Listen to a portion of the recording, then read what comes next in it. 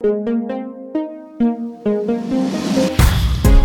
welcome to the Church on Boulevard Sermons podcast, an extension of the ministry of Church on Boulevard in Richmond, Virginia. We hope that you'll find your time meaningful and that you'll live life to the fullest as we grow together. Matthew chapter 3. This is verse 17, 18, 13. 13, let's start in the right place. 13 through 17. Then Jesus came from Galilee to the Jordan to be baptized by John. But John tried to deter him, saying, I need to be baptized by you, and you come to me? Jesus replied, let it be so now. It is proper for us to do this to fulfill all righteousness. And then John consented. As soon as Jesus was baptized, he went up out of the water, and at that moment, heaven was opened. And he saw the Spirit of God descending like a dove and alighting on him. And a voice from heaven said, this is my Son, whom I love, with whom I'm well pleased. This is God's word. You may be seated. Thank you. Lord, we really need you. Sometimes, God, I feel like I don't need someone to die for me in life. I'm not that bad.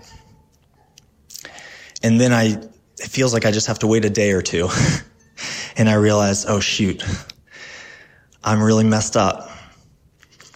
And I make a lot of mistakes, and I sometimes willfully do things that are harmful to others because I think it'll give me a leg up. Lord, we all find ourselves in this place of needing to be approved of. And sometimes we do things that are so out of the character that we desire to have, just not who we really want to be. And we ask, Lord, that you would save us from that you would remind us that whenever we are in those places, we can always come back to you, and that the baptism of Jesus is something that we can climb into, like a boat on troubled water that can carry us forward in the journey of life. So we receive this text this morning. Speak to us, Lord. Speak more through your words than through my words this morning, we pray. Amen. Amen. So in our current cultural context, modern identity is achieved. What do I mean by that? Have you ever heard the phrase, make yourself, or create your own identity? This is all over the place. If you haven't heard this phrase, then I would assume you've probably at least experienced it subliminally. Someone said, just be you. You just got to be you. JVN. Come on, man. JVN, did you say JVN? Yeah. Jonathan Van Ness? We got a big Queer Eye fan right up here. Yeah, new season coming out. How do we achieve? By earning approval. Every single human being needs some standard by which to know whether they're approved of or not approved of. We all live by it. We find some sort of standard. So either it's the happiness of our children, and if they're happy, then we're approved of. And if they're not happy, then we feel the burden of our standard weighing down on us, and we need to do something about it. Notice that language. We need to do something to help them be happy again. Or we need our boss to approve of us. We need our job to validate who we are. And so we're living our life in a grind, and either we feel demoralized and depressed because our job isn't going well, our work life isn't going well, or we feel exhilarated and better than other people because our job is going well and we feel like we've earned it and we deserve it. But the fact of the matter is, so many things in life are very far outside of our control. And so creating an identity actually over time, this modern sense of identity that you can build yourself over time, it actually wears us down. It is like carrying a load of bricks on our shoulders. And the great tragedy of the modern identity, as Pete Scazzero says, is that most people go to their grave not knowing who they are. Most people go to their grave not knowing who they really are. And if you don't know who you really are, then you won't know what you're really supposed to do in the world. And if you never experience that, then you're going to live a very restless, demoralizing, challenging life. I'm struck that John Calvin in the beginning of his Christian theology, his systematics of theology, he writes in the Institutes of the Christian Religion, I'm going to paraphrase, but you will know yourself when you know God, and you will come to know God as you know yourself. The better you know yourself, the better you're going to know who God is. And the better you know who God is, the better you're going to know who you are. The Christian identity, different from the modern identity, is received, not achieved. Christian identity is received, not achieved. And that means that your standard of approval is given to you. What is that? It's that you are loved and lovable. Your standard of approval, what makes you feel like you're worth something as a Christian, is that you delight in God and God delights in you. And what we see in Jesus' baptism is that before he goes into his calling, before he goes into the world of doing, this is right before his public ministry, he's baptized. And he's first reminded of his identity, that he is loved and lovable. Before Jesus enters in, his baptism reminds him who he is. And Jesus' baptism is something that we can climb into. It's something that we can jump inside of and receive for ourselves as well. Now, we'll go into more of what all this looks like, but here's what I want to say. If you want to be a unique individual, really unique, not just following the trends, as I'm so tempted to do, not just trying to be like who your parents want you to be, or who your boss wants you to be, or who your friends want you to be, so that they can approve of you. You need to know that you're loved beyond a shadow of doubt before anything else. And if you know that, think about this. If you know you're loved beyond a shadow of a doubt, then you're no longer living for approval. You're living out of that approval. You're going to live entirely differently. When you know that the President of the United States, if the President of the United States came to you and said, you have something special about you, Paige, I have an opportunity for you. I want you to work for me because I believe in you. And when Paige hits some rough days in the office, if the president keeps believing in her, she's going to be like, I'm all right. Because somebody of a very high standing and a high rank approves of me, and I can keep moving forward. And what's that mean? It means when Paige makes mistakes, she's not going to just feel like she's crushed under her own weight of performance. She's going to say, I made a mistake. I need to move forward. I need to go seek my leader, seek the one who approves of me, and get my next marching orders, or figure out how I need to grow, how I need to develop. Taking this metaphor a step further, God is way greater than the President of the United States. And when you come to him and you enter into Jesus' baptism, he approves of you. And that's what you're living with. That's what you're living out of. You come to new life in Christ, and suddenly you live from your basis of approval is now God delighting in you and you delighting in him, and no longer how well you've performed in any given category. The baptism of Jesus we're going to talk about today is full of symbolism. And as I thought about this week, I realized this is a challenging text to preach. And the concepts in it, I'm going to introduce them today. But so that I don't go on for 50 minutes today, I'm going to introduce them, and I'm going to assume that as we go through life together, we're going to learn how to really apply and dig into this. But today, it might be a little bit of a mind bender, okay? First, what we got to do is we got to understand the symbols in the text. The symbolism of water is vital to understand. Then we're going to need to know, what is this concept of baptism that's going on? How does the water play into that? And what is the concept? And then we're going to see that there's a principle, a gospel principle in the text of resilience, how to be people that can bounce back in life. A Christian is not somebody who doesn't face hardship. A Christian is somebody who has something inside of them that when they face hardship, that thing inside of them can use the hardship to make them a great person. Said differently or more starkly, a Christian is somebody that has unique, unparalleled resources to find success through their failures.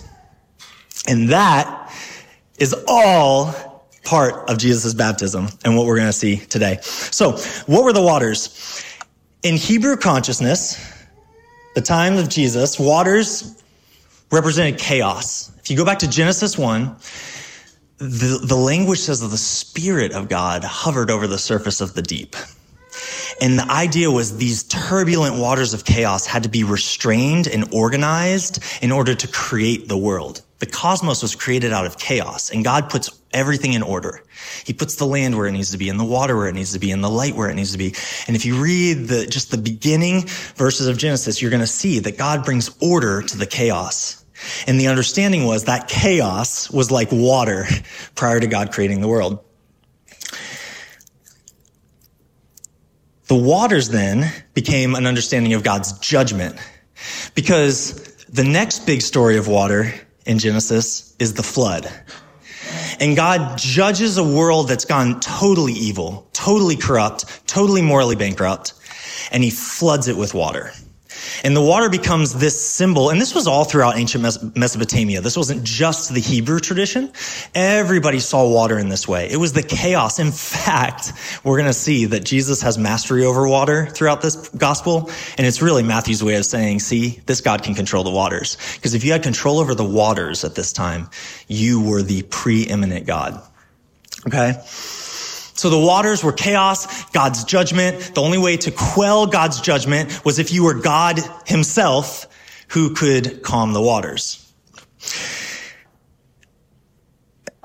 What happens to Jesus in baptism is he's dropped into the chaos of the waters and he emerges a new creation. The Spirit comes and hovers over him. Whereas in creation, thank you, the Spirit hovered over the surface of the deep.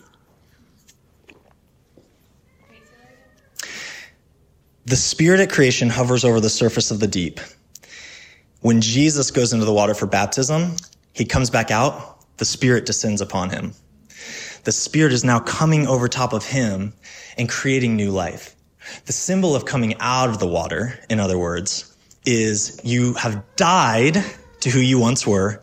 You have faced head on God's judgment of you, which God can righteously do. God can hold you accountable for your sins. You get dropped into the water of that sin. It crushes you, and then it lifts you back up.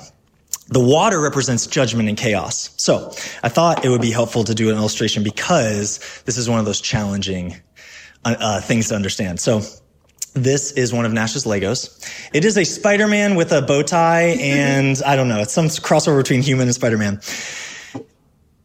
In the modern identity, seeking approval is like trying to tread water. And this guy isn't going to make it too long before what? He starts sinking.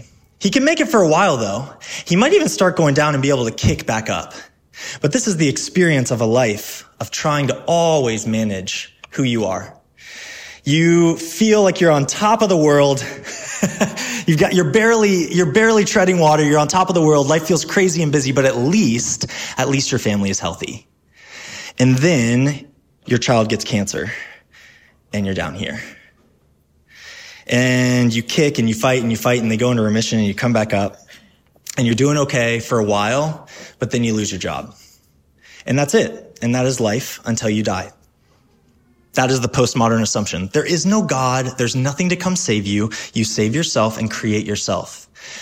The point I'm making is that creating an identity is a burden that none of us can carry.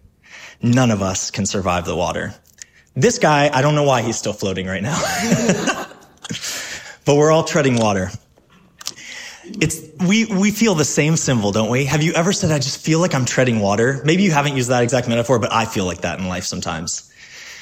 What you're feeling in those moments is a sense of judgment that you haven't met your standard of approval. Because at the water line is where you're approved of. When you come up out of the water, that's when you're full of life. That's when you're loved and known. That's when people see you. When you're under the water, you're condemned. The water line is your basis of approval. It's your standard. So follow me on this. When your standard of approval is your family's happiness and your child is rebelling and not showing up at school and starting to experiment with drugs and explore sexually and all sorts of things that are breaking your heart, you're under the water line. What is repentance in that moment? How do you turn from the crushing judgment of not meeting your standard? Well, you either let the standard crush you all the way and you give up, or you kick as hard as you can on your own and you pull yourself back up to the surface and you say, all right, I might be a bad parent. I'm just going to try some things and do better. I'm going to go to counseling. I'm going to take my kid to therapy. And this is what every single person in our modern, postmodern world is doing. They're just constantly kicking back up to the surface. And you can do that, but only for so long before eventually the waters get you. In other words, to repent is repentance unto death in our culture. You have to admit that you've died to your standard, you did not achieve it, and then you either have to resurrect yourself by swimming to the surface and grinding with all your might, or you let it fully crush you and kill you, and the waters of condemnation come over you. Everyone needs a standard of approval and disapproval to know whether they're living for what's right or not. And at the water line is where you feel approved of. And when you're under the water, you're crushed by judgment. Enter into this the concept of baptism. So the Jews had this way of addressing this problem. They said, God is our deliverer, who leads the people through the great waters out of Egypt. Moses, but how does he do it? By God's right hand. God's strong arm leads them through. It says that throughout Exodus. God's strong arm leads them through. In other words, their understanding was the way that we get out of the water is God saves us. God saves us. But how does God save you? You live a righteous life. In other words, religion says you still have to keep yourself at the waterline. God is the one that makes sure, that says you're righteous, you're okay, you're out of the water. But you got to be approved of by him, and you got to earn that approval. That's what religion says. That what you do is you go, and if you're baptized, it's because you weren't born into the Jewish family. You were a Gentile, and you were called a proselyte. And a proselyte was somebody who was converting into Judaism, and they would get circumcised, and then they'd get baptized. Baptism wasn't really for Jews at the time, but there was ceremonial washing and purification. In other words, it was a way of dunking yourself in water and letting the water cleanse you so that you could come out of the water and then be righteous and okay again. And it was just a symbol that God saves his people. Do not touch that, please. It was a symbol that God saves his people. He lifts them up out of the water. But it was still based on their own earning, their own doing. They still had to tread water to get up to the top. So John comes along and he changes the significance of baptism. It's no longer for the outsiders who want to become Jews. He says now it's for Jews. And this is a big deal. This is why the Pharisees and everybody are mad at him. And this is why he calls them a brood of vipers. Because, which we talked about last week, because the Pharisees and them said, no, we don't need to be baptized and purified. We're pure simply because we're descendants of Abraham. We don't need this. Only bad worldly people need to be cleansed by God in order to come up out of the waters. But what he's trying to get them to see, what John's trying to get them to see is actually no. If you want to be saved by the coming Messiah, you too have to go into the water of repentance just like anybody else. You're not better just because you were born into some family. You too have to admit that you're a sinner, that you are beyond the capability of saving yourself. And then you have to be lifted back to real life. In other words, repentance needs to be unto life, not unto death. If you repent and your standard of approval is God's love of you, look at this. God's love of you is now your basis for what helps you feel approved of. So repentance for the person who's not a Christian has to admit that they're wrong, and it's death. I didn't meet my standard. But for the Christian, look at this. When you admit you're wrong, you don't go back to the standard. You go back to God's love. Christian repentance is unto life.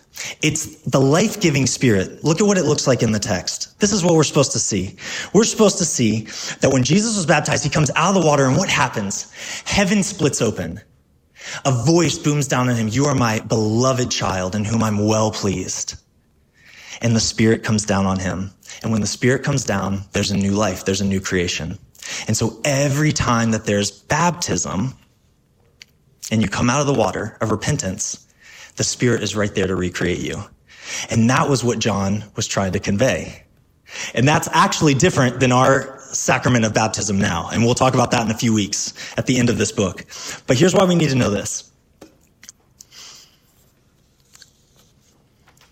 It's because for Matthew, righteousness is fully pleasing God by doing all the right things. For Matthew, to be at the waterline means you've done everything that makes God happy with you, because the basis for approval is God's love of you.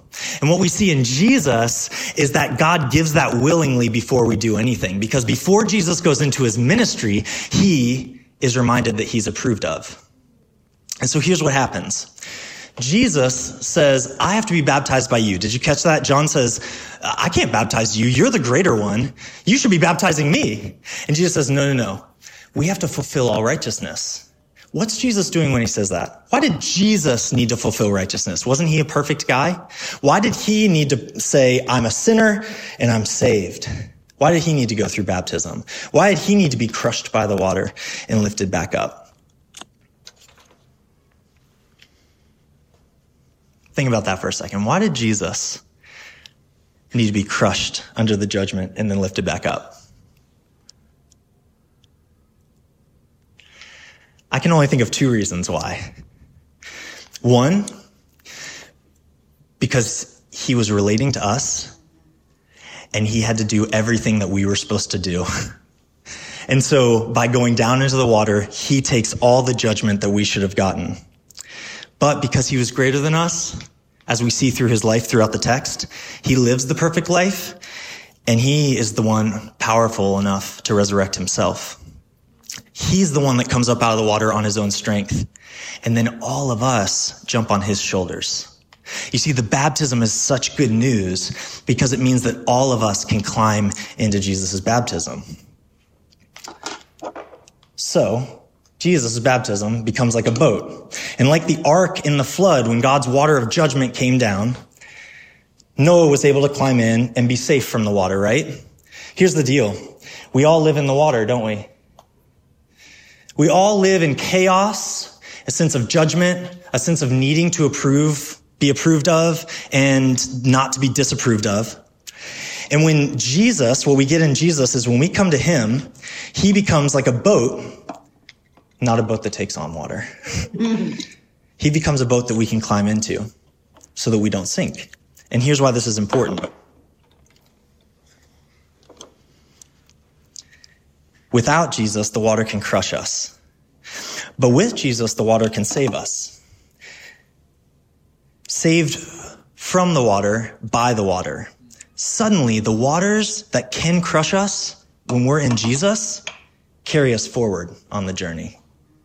Suddenly, the very thing that meant death and destruction in your life is the very thing that Jesus carries you through to your destination.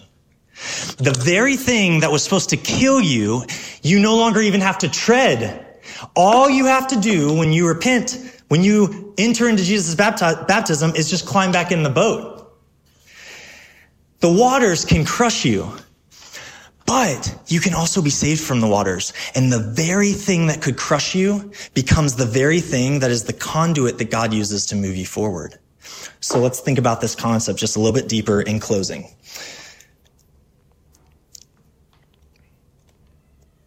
When it comes to identity and calling and approval, you can either set your standard for yourself and try to always live up to it, or you can let Jesus achieve the standard for you so that you can then receive his baptism. In other words, you can climb into Jesus as a boat and say, you know what? I can't save myself.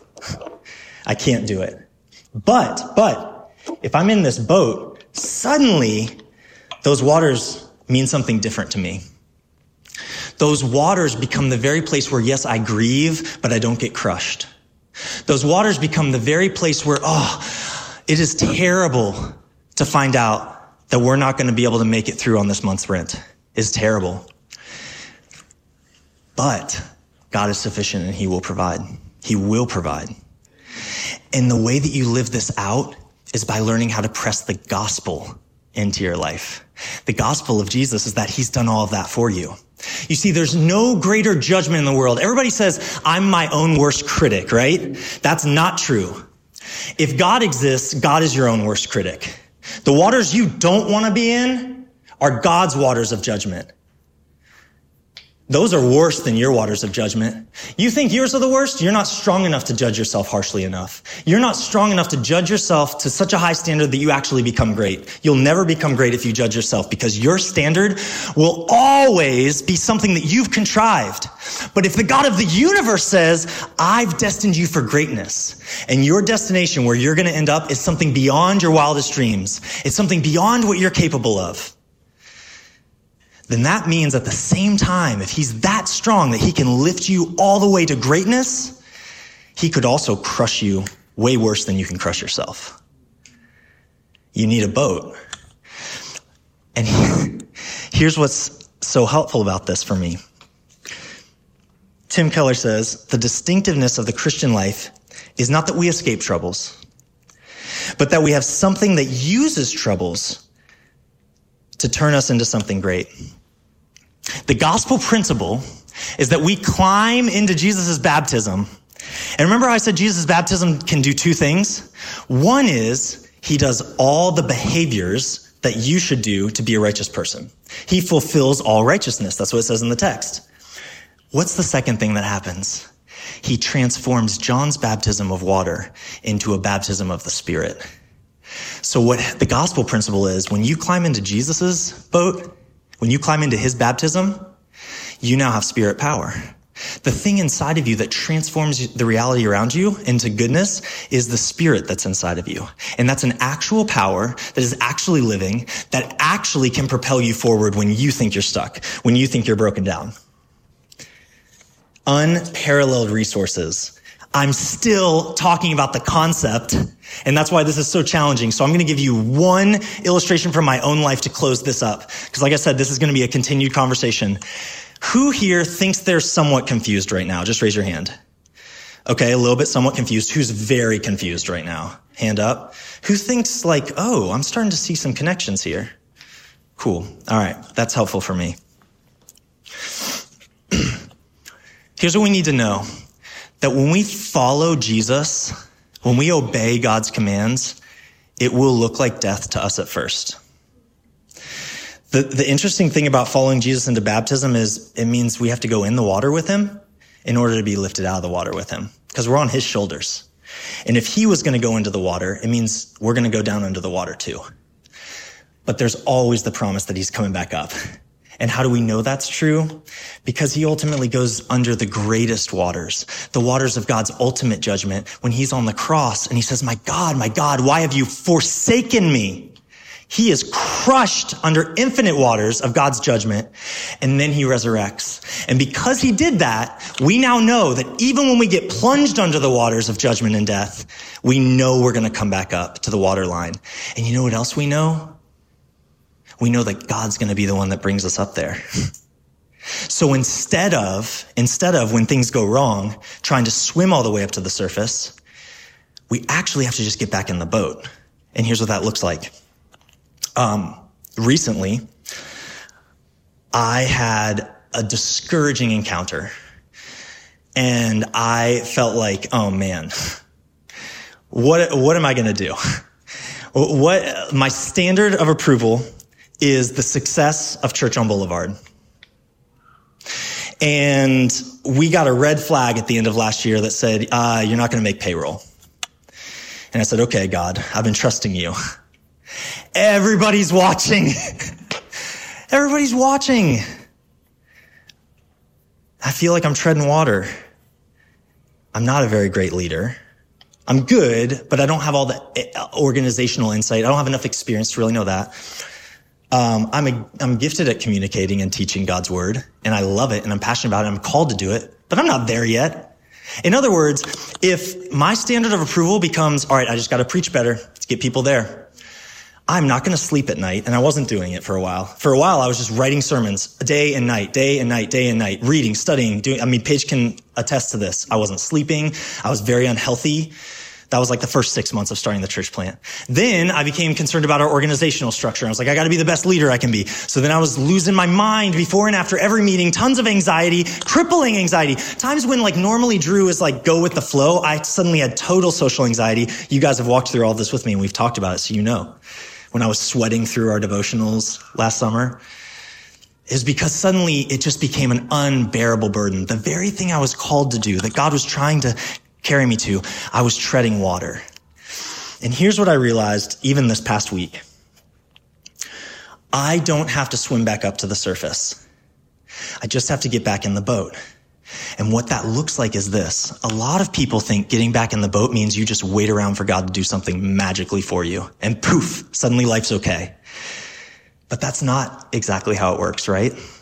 How it works is we have to actually do a little bit of swimming and then we climb up in. Here's what that means. You don't save yourself. God gives you the boat. He saves you. But in order to grow as a Christian, you actually have to fulfill righteousness. What you have now is you now have a safety device so that when you mess up and you're in the water, you climb right back in. So here's what happened. I thought that the success of Church on Boulevard was up to me. So I'm treading water. And then I realized, you know what? I need to go sit with Jesus and remind myself that Church on Boulevard is not my basis for approval. God's love and mercy is. So I sit and I pray and I say, God, I put something ahead of you in my life. My basis for approval is delighting in you and you delighting in me. But instead, I made my basis of approval the success of Church on Boulevard. And I defined that as attendance, money, whatever. Instead of that being my standard of approval, I'm going to get back in the boat. I'm going to sit here with you until you tell me what to do. And then I'm going to do it. And God speaks to us that way. And I sat, and you know what? I didn't know what to do. So I started making documents. I started making a plan. I still was wrestling and felt like falling out of the boat again. And I'm climbing back in. I'm sorry, the metaphor is not helpful, especially when the boat sinks. Jesus! Pull yourself together. And then this week, I met with a couple and thought that I was being pushed out into the water again. But what happened was I came home and I said, what if my calling in life is not to be a successful church planter, but to grow close to Christ while planting a church? Then suddenly the water line is growing close to Christ. Do you see where I'm going with this? I'm climbing back in the boat. So I get in the boat and I sit and I pray and I say, God, what is it? What's next? And I didn't know. And then I got an email from one of the people that I've been talking to in that conversation. And it said, hey, just for clarity, here's what I was asking you. And suddenly I realized, oh my gosh, they've laid out essentially a strategy for moving forward as a church. Suddenly everything clicked. In other words, the very thing that I thought was going to sink me turned around as I climbed in the boat and became a place where suddenly there was new life. And I was like, man, we need a business plan. I know exactly who I can talk to about that. A lot of us leave the faith of Christianity because we're excited when we first come to know God and we get in the boat. And then we are around the church long enough and everyone else is treading water. And we say, so what's Christianity worth? If everybody else's basis of approval has nothing to do with God's love for them, so that they're hypocrites and everything, then why even be a Christian? And we want to leave the faith. But when we realize that actually Christianity is not about things always going well for us. It's not about always even having the right basis of approval. It's about when you recognize it, climbing back in the boat. Then suddenly we realize that we are loved and lovable. And every time that happens, God is sufficient to provide for you. And I promise you, but you have to go through the process of the unknown of climbing back in the boat. There will always be an 11th hour where you think God is gone and you think you're treading water. And what I'm saying, friends, is stop treading water.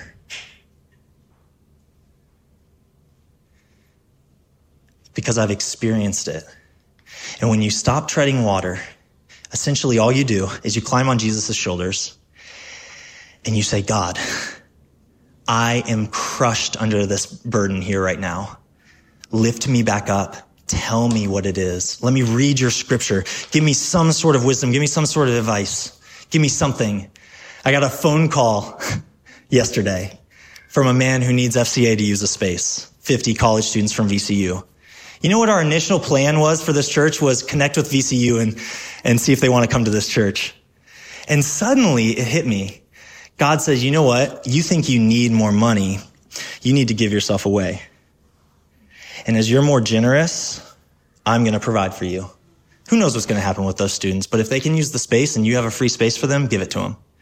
And that's what we're going to do as a church. We're going to learn how to give ourselves away so much because here's the thing. God works counterintuitively. Climbing back in the boat is always going to feel like death. Why would I give our space away? Why would I give it to somebody else when we can't make ends meet? Because God says to do it. And so you do it and it looks like death, but there's always resurrection. It looks like death to climb in the boat, but it will always get you towards your destination. Let me pray. Thanks for tuning in to the Church on Boulevard Sermons podcast.